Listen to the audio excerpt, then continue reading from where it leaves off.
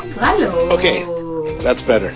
Bonne année. Happy New Yeah, Year. I had my bon année. Yes, I had the headphones plugged into my laptop because I was watching that video and I forgot to change them over to the phone because the phone works better for us for Skype. Anyway.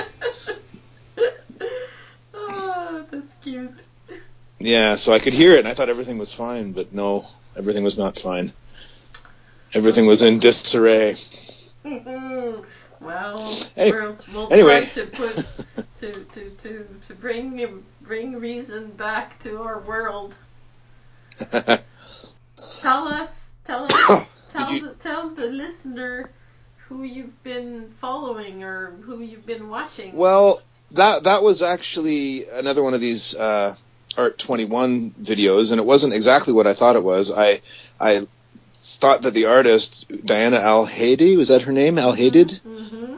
And I thought she came up early in my search of artists, and because she was from Syria, I thought, well, that sounds interesting, and I know that you're interested in seeing what women artists do, so I thought that would be a good one for both of us to watch. But it turned out, as you watched it as well, I'm assuming, that it was her at the Venice Biennale, so it wasn't really about her work. It was kind of her interviewing other artists. So I thought that was really good. I thought it was really inspiring. Oh, definitely. I watched that, and then I went and watched one where she's building her own work, like a 7-minute one. Yeah, her stuff's really cool. I looked at some stills of it, but I didn't get to see any of the actual the video about her stuff. Just they showed the one little brief bit, but I thought that was a really good thing, though, to go get touring through Venice Biennale and to to be witnessing her interviewing these other artists who she's inspired by and who she's probably in awe of, really. She moved when she was really, really young to New York. Yeah. She apparently she grew up in Ohio, and then she moved to New York, I think, as an artist. Okay, yeah. Yeah, it says she was born in 1981 in Aleppo, raised in Cleveland, and then now lives in Brooklyn. Ah, okay. Yeah. Well, she's obviously she's got her shit together because her stuff. Did you see her stuff? I just saw stills of it. But what did you think? Yeah, she's doing some. I wanted to see her talk about it, actually, because I liked it, and it's some pretty big scale stuff, and I would like to hear explanations of what inspires her to do it. I thought it was pretty neat looking. I think I would like to see it in person. Mm-hmm. Well, you got a little bit of of an insight through her walking the Venice Biennale and the questions she asked, and you saw her go through that sound proof room there, right? Yeah, I agree, and I was thinking the same thing as I was watching it, that you're getting a lot of insight about her by the sorts of things that she asks, and I really like this. The sound installation was interesting, but also the Danish artist, where she was saying, like, as she's walking in with him, she's kind of saying that, well, I think it was her narrating it, saying that she, sometimes feels like she doesn't really have any connection with these other artists, and then she sees their work and she sees that they're kind of actually doing the same thing, but they just have a completely different way of doing it. And I thought that was pretty insightful. And that was a really neat installation with those really big projections and purple lights on plants, and pretty interesting. I guess that must have been 2013 Biennale. I'm not sure what years I don't follow it that closely. I believe you're right. Like, it's obviously there. Yeah, I think Corinne actually was at that and went through those things because she was in Italy around that time and she saw it. I guess before that it would have been 2009, and I don't think she was there in 2009, and she definitely wasn't there in 2015. So that was probably it. Yeah, pretty cool. That would be a good vacation to plan. Yes. And Venice is amazing. I did go to Venice, but there was no Biennale going on when I was there. But I was there I think it's on in the spring, actually. I was there in the summer. But I don't think it was the right year either. It was 2001 I was there. But it's a pretty amazing place. Yeah. And then to have that, these quality of artists that are exhibiting at that is really something else. And there was only, I'm looking at the webpage here, there was Albiwe, Jesper Just from Denmark, Mark Manders from Netherlands, Katrin, I don't even want to try to pronounce her last name, from Iceland, and Kim Suja from South Korea, but, and Diana Al-Headed. So it's only 6. To Ai Weiwei on Skype, and she also she mentions the work of Susan Shea. Yeah, I thought that was cool. Yeah. Because we talked about her before. I kind of, because she did that piece on the on that raised park on the old train track in New York, right? I believe so. Yeah. I think we watched it. That was one of those, that 3-part one. There was 3 artists that were being talked about. We talked about. I think we talked mainly about the first guy, who was the kind of landscape painter. And then there was, what's his name? One of those minimalist painters. I can't remember his name off the top of my head. And actually, I should know it because I like the guy a lot. But that's just where my head is these days. I have a great memory, but it's really short. No, I thought that getting acquainted with the Venice Biennale is a really interesting thing, because I was reading the CV of the representative for 2017, and he was born in 1967, which means he's my age, 49. And this is Canada's representative you're talking about? Yes. Okay. Jeffrey Farmer. Okay.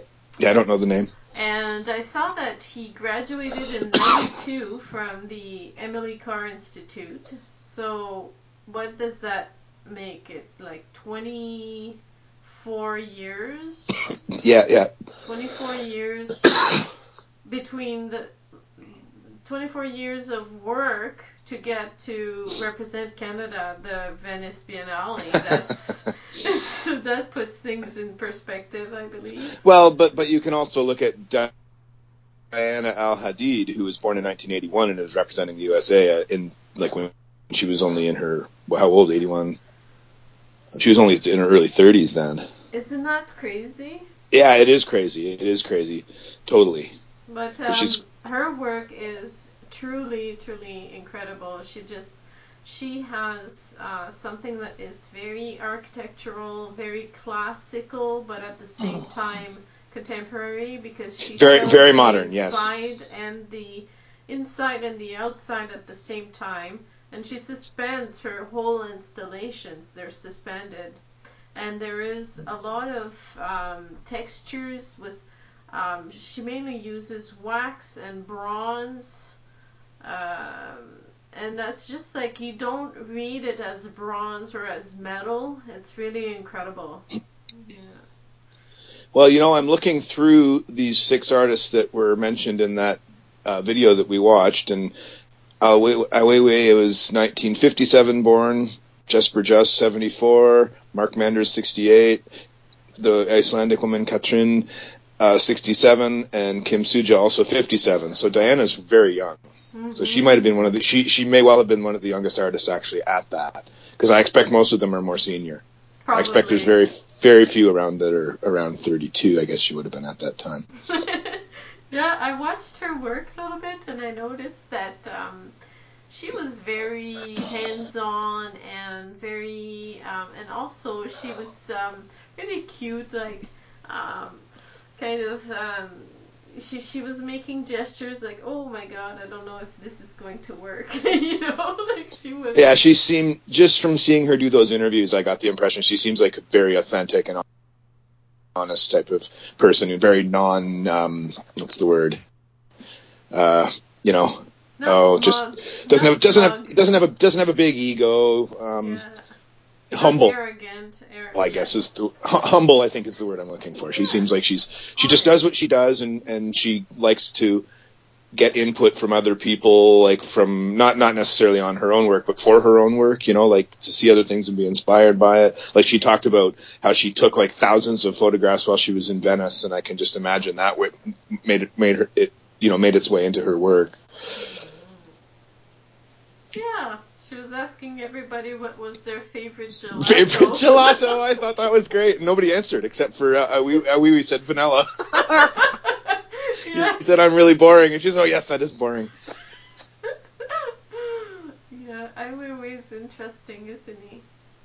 Yeah, he is a fascinating artist, to be sure. That was a really interesting installation too about his imprisonment. I didn't know that he did that, but that's something else. And I thought it was interesting too, his insight.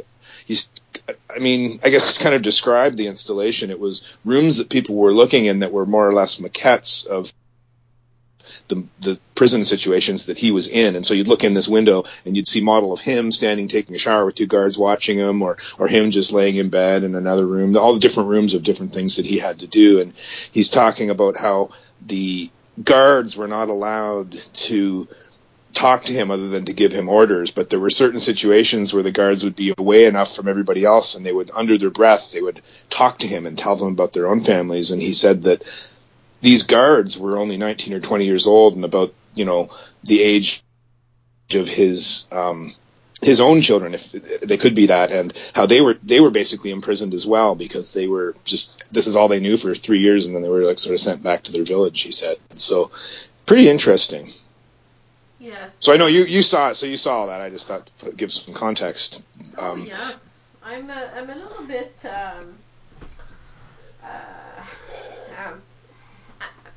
I don't know how to say it. I feel intimidated by this whole Venice Biennale thing. Well, you represent a whole country. You go there representing...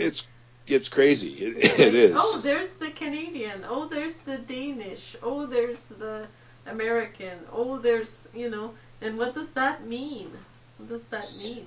You're like a little entity that becomes this kind of vignette of Canada or vignette of Italy or vignette of whatever. Yeah, and it only happens once every 2 years, so it's not that frequent, right? Mm-hmm. Well, I was trying to find out if that Jeffrey Farmer dude, what was his work, what kind of work he did, and I can't really place him. He seems to be a little bit of a David Amage type guy, where he's got a lot of. You remember David Amage with the the mirrors, taxidermy, and mirrors and. It's a little bit the same idea with the creating characters with you have like a stand, a little stick that's like a stand, and then you put like some really flat elements that create a character. So you'll have like an oversized hand where the hand should be, and then a head that's like maybe a classic statue head, or the head of a witch, or and then there's all these figures are kind of scattered and positioned almost like in a shop, somewhat like David Amage, where everything is like you've stepped into a jewelry store or a perfume counter, that sort of thing.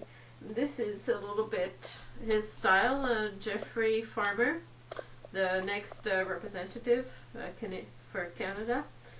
So I don't know what he'll be doing, but he is represented at various galleries, and one of them I was looking at the Catriona Jeffries gallery in Vancouver, and I saw on the list of artists that are represented by that gallery, I saw Duane Linklater, who is a friend of my professor and who gave me a studio visit two or 3 years ago. So I had 2 years ago. So I had a good conversation with him. So it's kind of neat. Like now, when I look at things like that, I'm starting to recognize names, and some of that is from my experience in the program, but it's also mostly because of our conversations. So again, thank you so much. I can't stop thanking you enough for helping me with this project. It's good for me too. It's good for me to get back into thinking about this stuff. I did a lot. I spent a fair bit of effort thinking about it years ago, and I've kind of gotten away. But you realize there's so much going on out there. I'm actually, I looked while you were talking there. I looked up an image of Jeffrey Farmer's. It's almost like 3-dimensional collage. Yes. That's a good way to describe it. Mm-hmm. Yeah, it's pretty cool. Have you seen the alphabet one? Like the. Is that one of his? He's got like. I haven't been poking around that much. Public artwork in Vancouver called. The letters of the alphabet, or I'm trying to find it. And was that one of his installations? Yeah, that's the one I want to find, but I just have to find the proper name for it, because that's one of the big one. I think it's one of his seminal works. Right. Maybe we'll find it eventually. Well, maybe what you could do is you could look for it once we're offline and put it as an image on the Facebook page. Okay, cool. Yeah. Oh, every letter in the alphabet, it's called. Oh, yeah. Yeah. I have no idea what it looks like, but I think he did 26 exhibits related to each letter of the alphabet. Oh, that's cool. Yeah. Remember another one that we talked about a little, I don't know, but may have been about a year ago now, but we talked about Janet Cardiff and George Miller, and they were also Canada's representatives in the Venice Biennale, actually in the year that I was there in 2001, but I think it's in the spring that they do it. I don't think it's in the summer. Okay. I was in Venice, and I certainly didn't see any reference to it. I think if you were there and it was on, you would know. Well, it seems like it is the thing. I think that's the it's the premier art show in the world, basically, for modern art, for real cutting edge, kind of the best of the best contemporary artists, and mostly ones that I think most people would somewhat connect with. I'm probably a little bit naive in thinking that, but there's some of it. There's some modern or sort of contemporary art I think that average people would have a very difficult time connecting with, and I think a lot of the stuff at the Biennale, to me, seems like there's always enough craftsmanship and enough. There's something that I think a lot of people could grab onto. Maybe not everything, but there'd be something there, I think, for most people. Oh, if they had any interest in art at all, of course. I guess if you have no interest in art, there's not much you can really do about that. Well, it covers everything: architecture, cinema, dance, music, theater. Yeah. And what would be historical archives? Yeah. So it's in the odd years. So yeah, I guess you're probably not going to get there this spring, but maybe plan for a trip in there in spring of 19. Yeah, maybe one day. It would be fun. I think it would be amazing. I mean, Italy's an amazing place to go to for anything. I mean, even, to go to the old art galleries in Italy, like the Uffizi in Florence, would be great. And I went to Florence and we tried to get into the Uffizi and we waited in line for like 2 hours and we couldn't get in because we had to leave that day. It's so hard to get in. Oh. Yeah, we didn't. The thing is I think what you can do is you can pre-register to get in line, and then you get into a quicker line. Mm-hmm. And we didn't figure that out right away. And it was on the day we were leaving. We were planning on going, and we just got in line and waited and waited and waited and waited. And then we got to the door, and then it's like, well, now you're in the pre-line, and there's another about hour wait to get in. And so we couldn't do it because we had to get onto a train and leave town and like at 3 or something. And this was getting on to be about noon or 1. You can't really, you need a long time in a big art gallery like that. Yeah. When you think about art in Italy at that time, classical artwork, you think of commissioned artwork, and you think of the birthplace, almost like the birthplace of art, the way you think westernized art, the way we think of art galleries and. Florence is sure full of that too. Like you go into you can see like the Dante's Inferno, and you can see like all the real classical stuff that the Renaissance, I guess the Renaissance art really, right? Mm-hmm. I think Italy, or more or less, the Renaissance started in Italy. Yeah, and in a way, I'm kind of not in that at all. I'm not in that stream. I try to paint and draw figuratively, but I'm not very good at it.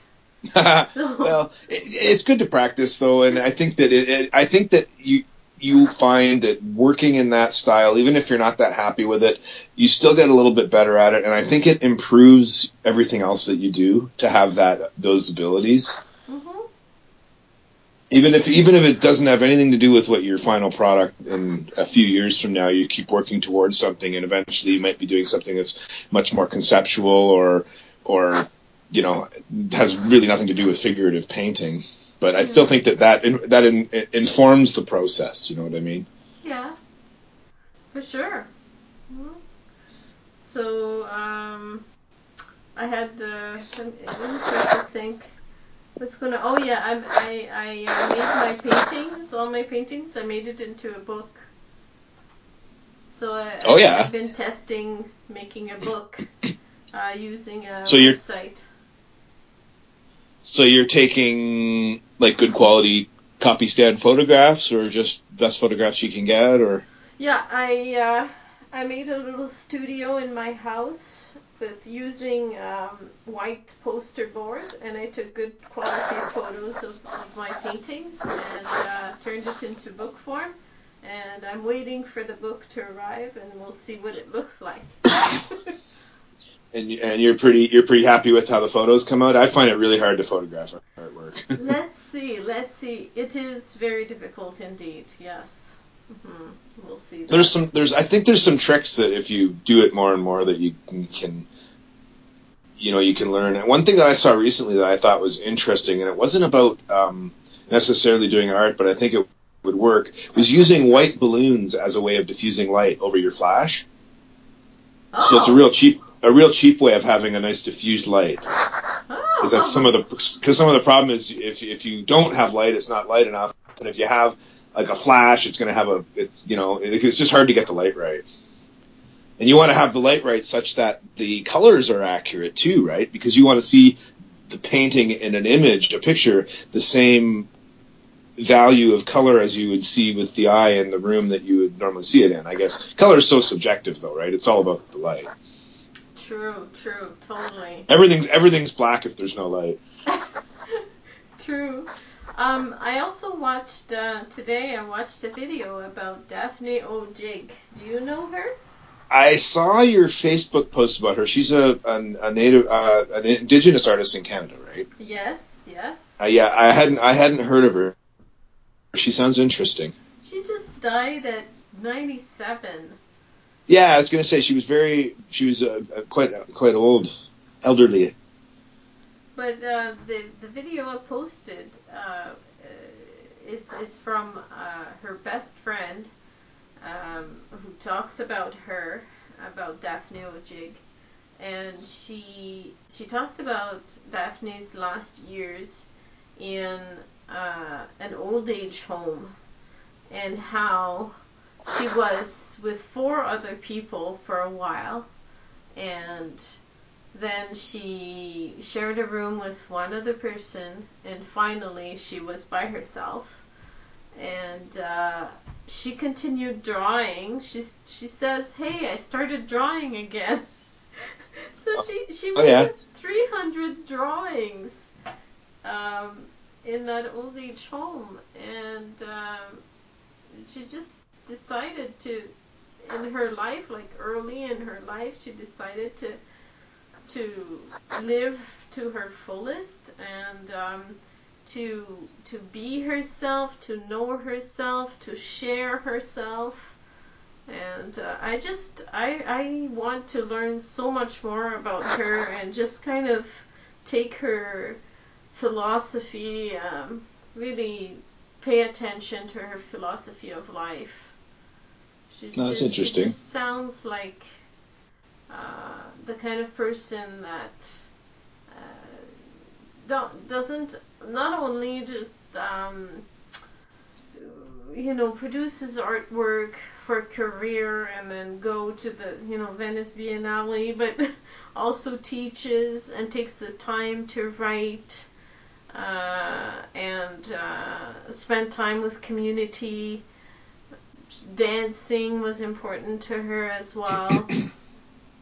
So I find that often when I'm looking at things from the outside, it's really cool and it's really sort of amazing what people do. When I look at that video by this, this young Syrian woman who makes amazing works, goes to the Venice Biennale, interviews Ai Weiwei, right. Oh yeah. And goes and experiences this great time in her life.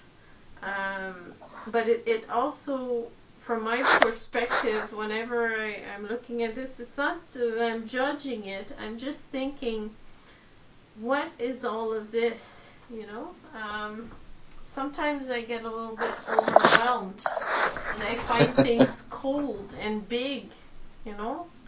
It's cold and big, and where's the human aspect? Sometimes I wonder. Yeah, sometimes contemporary art can be that way, and I think, I don't know, I think in a way, if you see more of it, perhaps maybe you ignore that aspect of it, or that aspect of it doesn't become as prominent, or maybe the artist is actually trying to get that across in a large way, and that's how they're trying to make you feel. Mm-hmm. But it shouldn't all make you feel that way, I guess. No. But there is a certain... I find it... I just like seeing how you think, okay, haven't we already thought of almost everything that could ever be done? And then you see something new. They say, wow, that's new. That's never been done. That's interesting, right? Yeah, that experience in itself is just pretty cool. Definitely. It's one of those things that kind of make you feel like you can share into an experience if it's immersive, definitely, for sure. Yeah. I get that, but there's and I get what you're saying too. Yes, that's a good word. That's a good word. I think if you'd given me the chance to either spend an afternoon talking and drawing with Daphne Wajig or visiting the whole Venice Biennale, I would have picked sitting with Daphne Wajig for an afternoon drawing and just sharing stories. Yeah, well, she would certainly have a lot of them to share, I'm sure.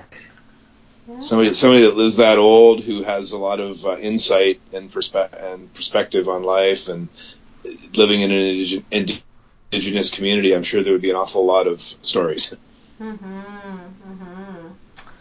Yes, and that will start coming a little bit more, I think, in my conversations, because I will be working with a lot of indigenous artists in the near future. Yeah. So it will be, and I was thinking about this, and I think if I stay close to the art of creating, the act of creation, I think that's a great leveler in life. Going through the motions, getting your materials, making your artwork, talking with people about your artwork and about what's significant to you, and making those story making is right. And she said Daphne Wajig, she said, we are our stories. I think that's really interesting. That's really important. Yeah, that is. Well, I think indigenous cultures in North America have just a very, very different perspective on what it means to be human, right? And I think that it shows in their art, and it shows in their respect for nature, and it shows in almost everything, every aspect of what it is that they do.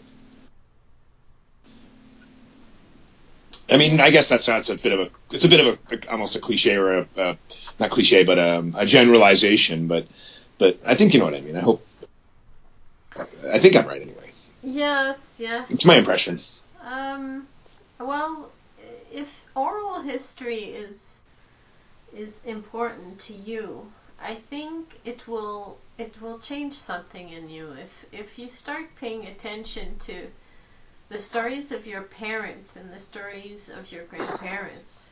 If that becomes important to you, I can't even think of one story that my grandfather or my grandmother told me. Yeah, that's true. Because I wasn't close to them much. I remember my grandfather died when I was maybe 10. I know he made a great garden, and I heard a lot of stories about him through other people, but he didn't tell me stories. He hardly spoke to me. My grandmother too. Yeah, there's sort of a different generational thing, isn't there? And it comes from, I'm not sure what the cultural thing is there, but I think it's, yeah, I don't know, maybe there was that in Native culture too, but there was also maybe a respect of listening, and it wasn't just that the grandfather was talking to the grandchild. There was maybe more of a communal thing where they were telling stories, and the grandchild remembers that and then can pass that on to their children as for generations and generations to go, right? Mm-hmm. I don't know. Mm-hmm. I think it's just a different, I think their whole setup of their social structure was just so different than anything we could imagine. Like, I'm talking more if you go back, like, many, many generations, like even 400 years, right? Mm-hmm. Mm-hmm. Like yeah, but pre-Columbus. Even like talking to Dwayne Linklater, who's an Anishinaabe, he liked having, what he would do mostly was he would have people make his artwork. He wouldn't make it himself, but he would give instructions. He gave some blueberry bushes to, I think it was an art gallery in the States, somewhere, I forgot where, but and he gave them instructions on how to tend those blueberry bushes, and that was part of his artwork.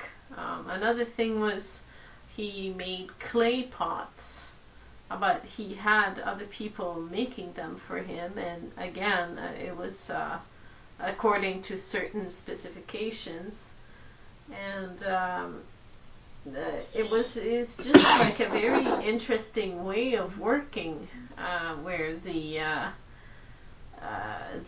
sharing happens. He shares his heritage with other people, right, and right. They all like really much like it.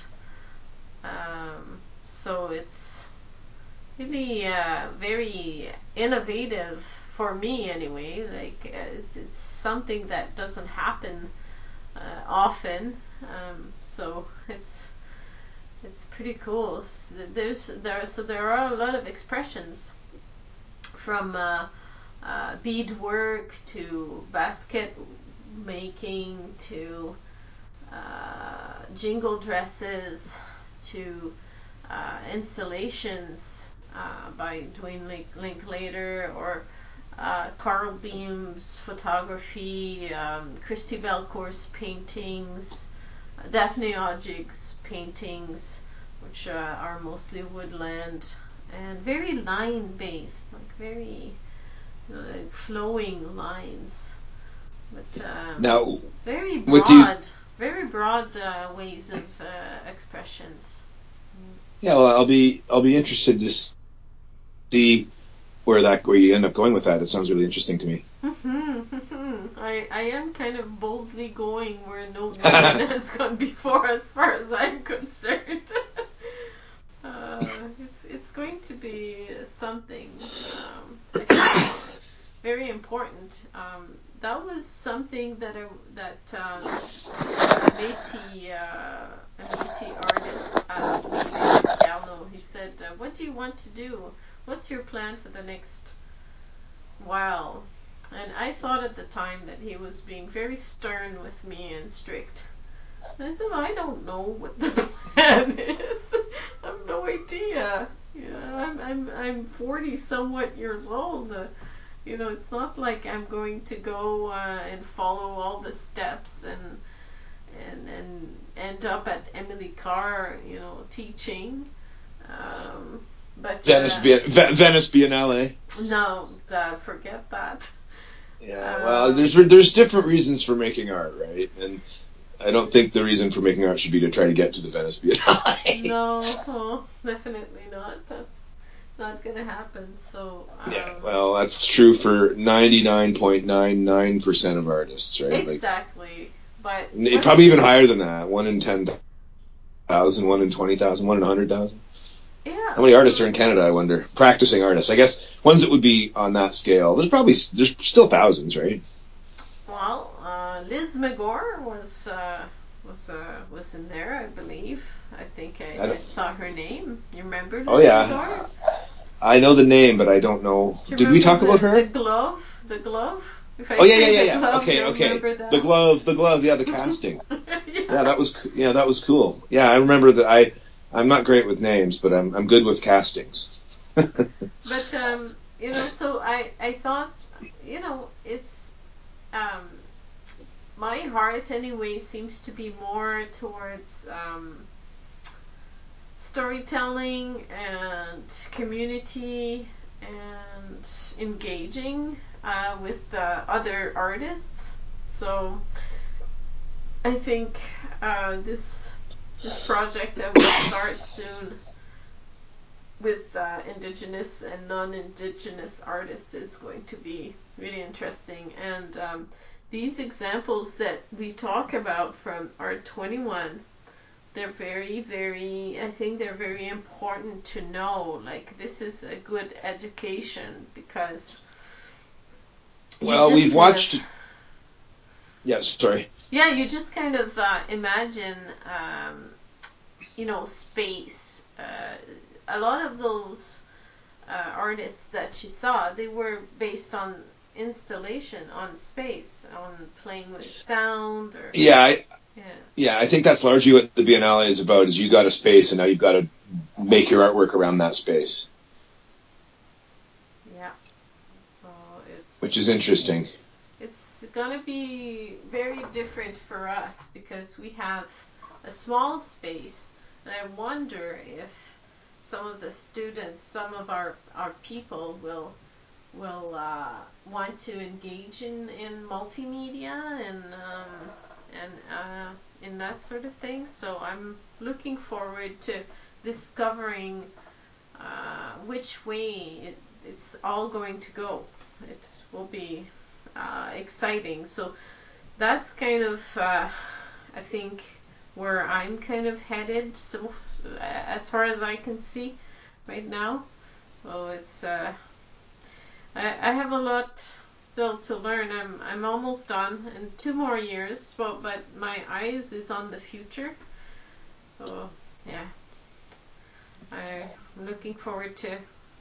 Yeah, I'm looking forward to seeing where that goes. And definitely. And maybe I was thinking about podcasting. Podcasting is oral based.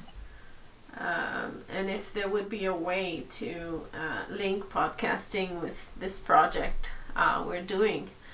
So well, maybe you could start a podcast with various people that you're talking. I don't know, maybe there's people across the country that it'd be hard to get in touch with them though, I think. If you don't already know them, right? Yeah, I find that it's sort of difficult. You have kind of an ease in speaking, and you have that kind of flow. But most people, they don't want to get too involved with that. But I think it's the idea of the recording that's kind of making everybody sort of.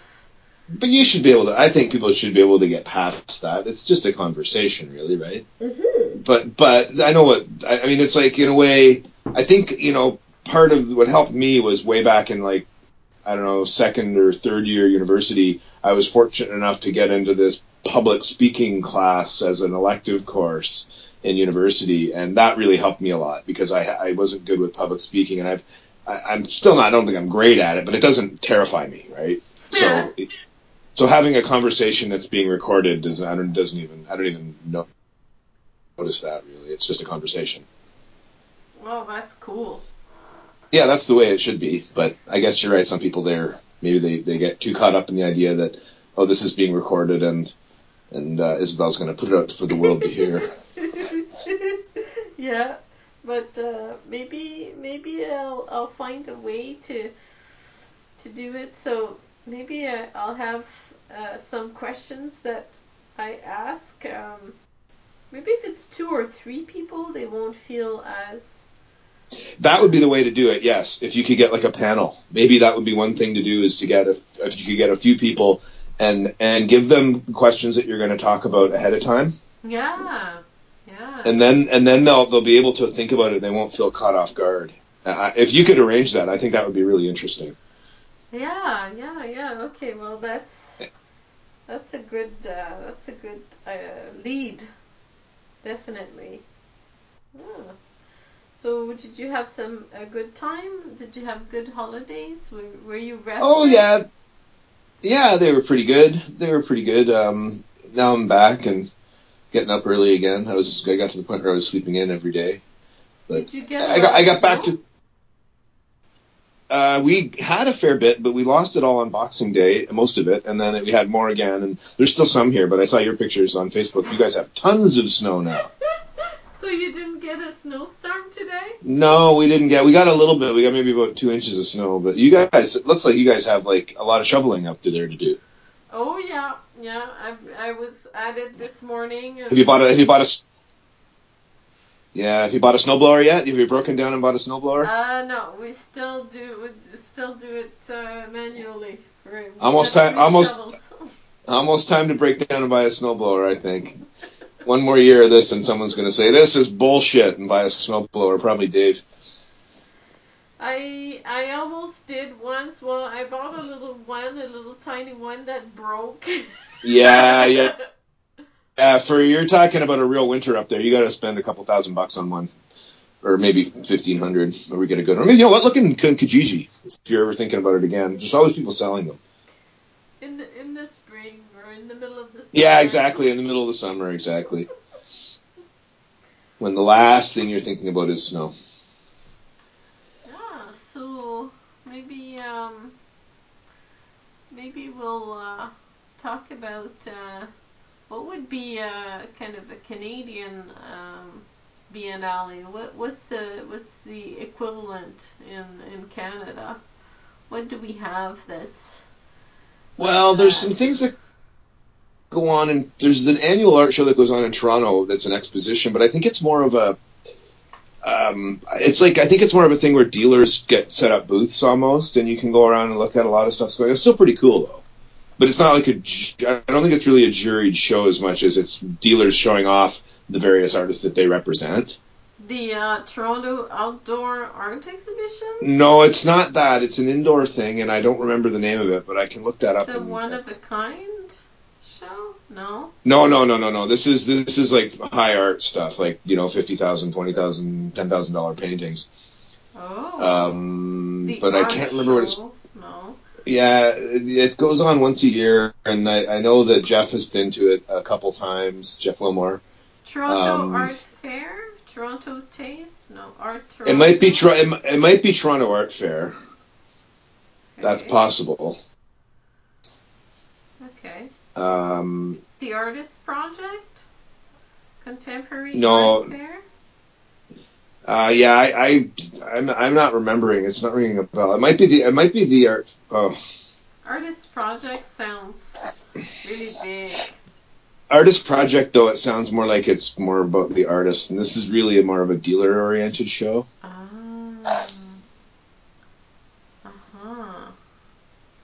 Okay, because I'm thinking more and more, Toronto is so easy to access for me because Porter goes there, and there are flights coming out of here regularly, so I should keep an eye on that stuff.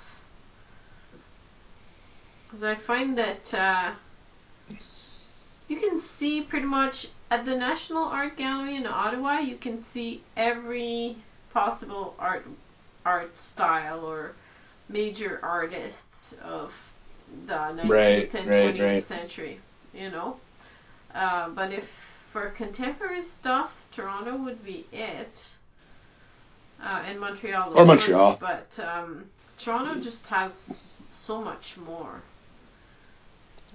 So I'll keep an eye on that, and let me know too if you see anything interesting. It might be this art. I'm looking online. It might be this Art Toronto, which takes place in the fall. Oh yeah, Art Toronto. Art Toronto is Canada's international contemporary and modern art fair located at Metro Toronto Convention Centre, founded in 2000. Okay. I'm wondering. Oh my I'm thinking. God, I'm thinking look that at this thing. It's filled. It's filled to the max with little booths. Yeah, I think that's a. Are you looking at a map or something? I don't see that. I'm looking at a photo of a sort of convention center filled with booths. Yeah. Like white. This is it for this. This is it for sure, because I see Mike Gibson is there, who's the London Gallery owner. Wow. Yeah, there's a lot of stuff there. Murray. Yeah, Murray's he's in here. I'm in the bedroom because I got a guy doing some work downstairs. There he goes. Oh my God. Well, on that note, I should probably go see what he's on about, and maybe we should bid adieu. Yes. Au revoir, Mark. Okay, it's been good talking, and good luck with your term moving forward, and we will talk again soon, I'm sure. Yes.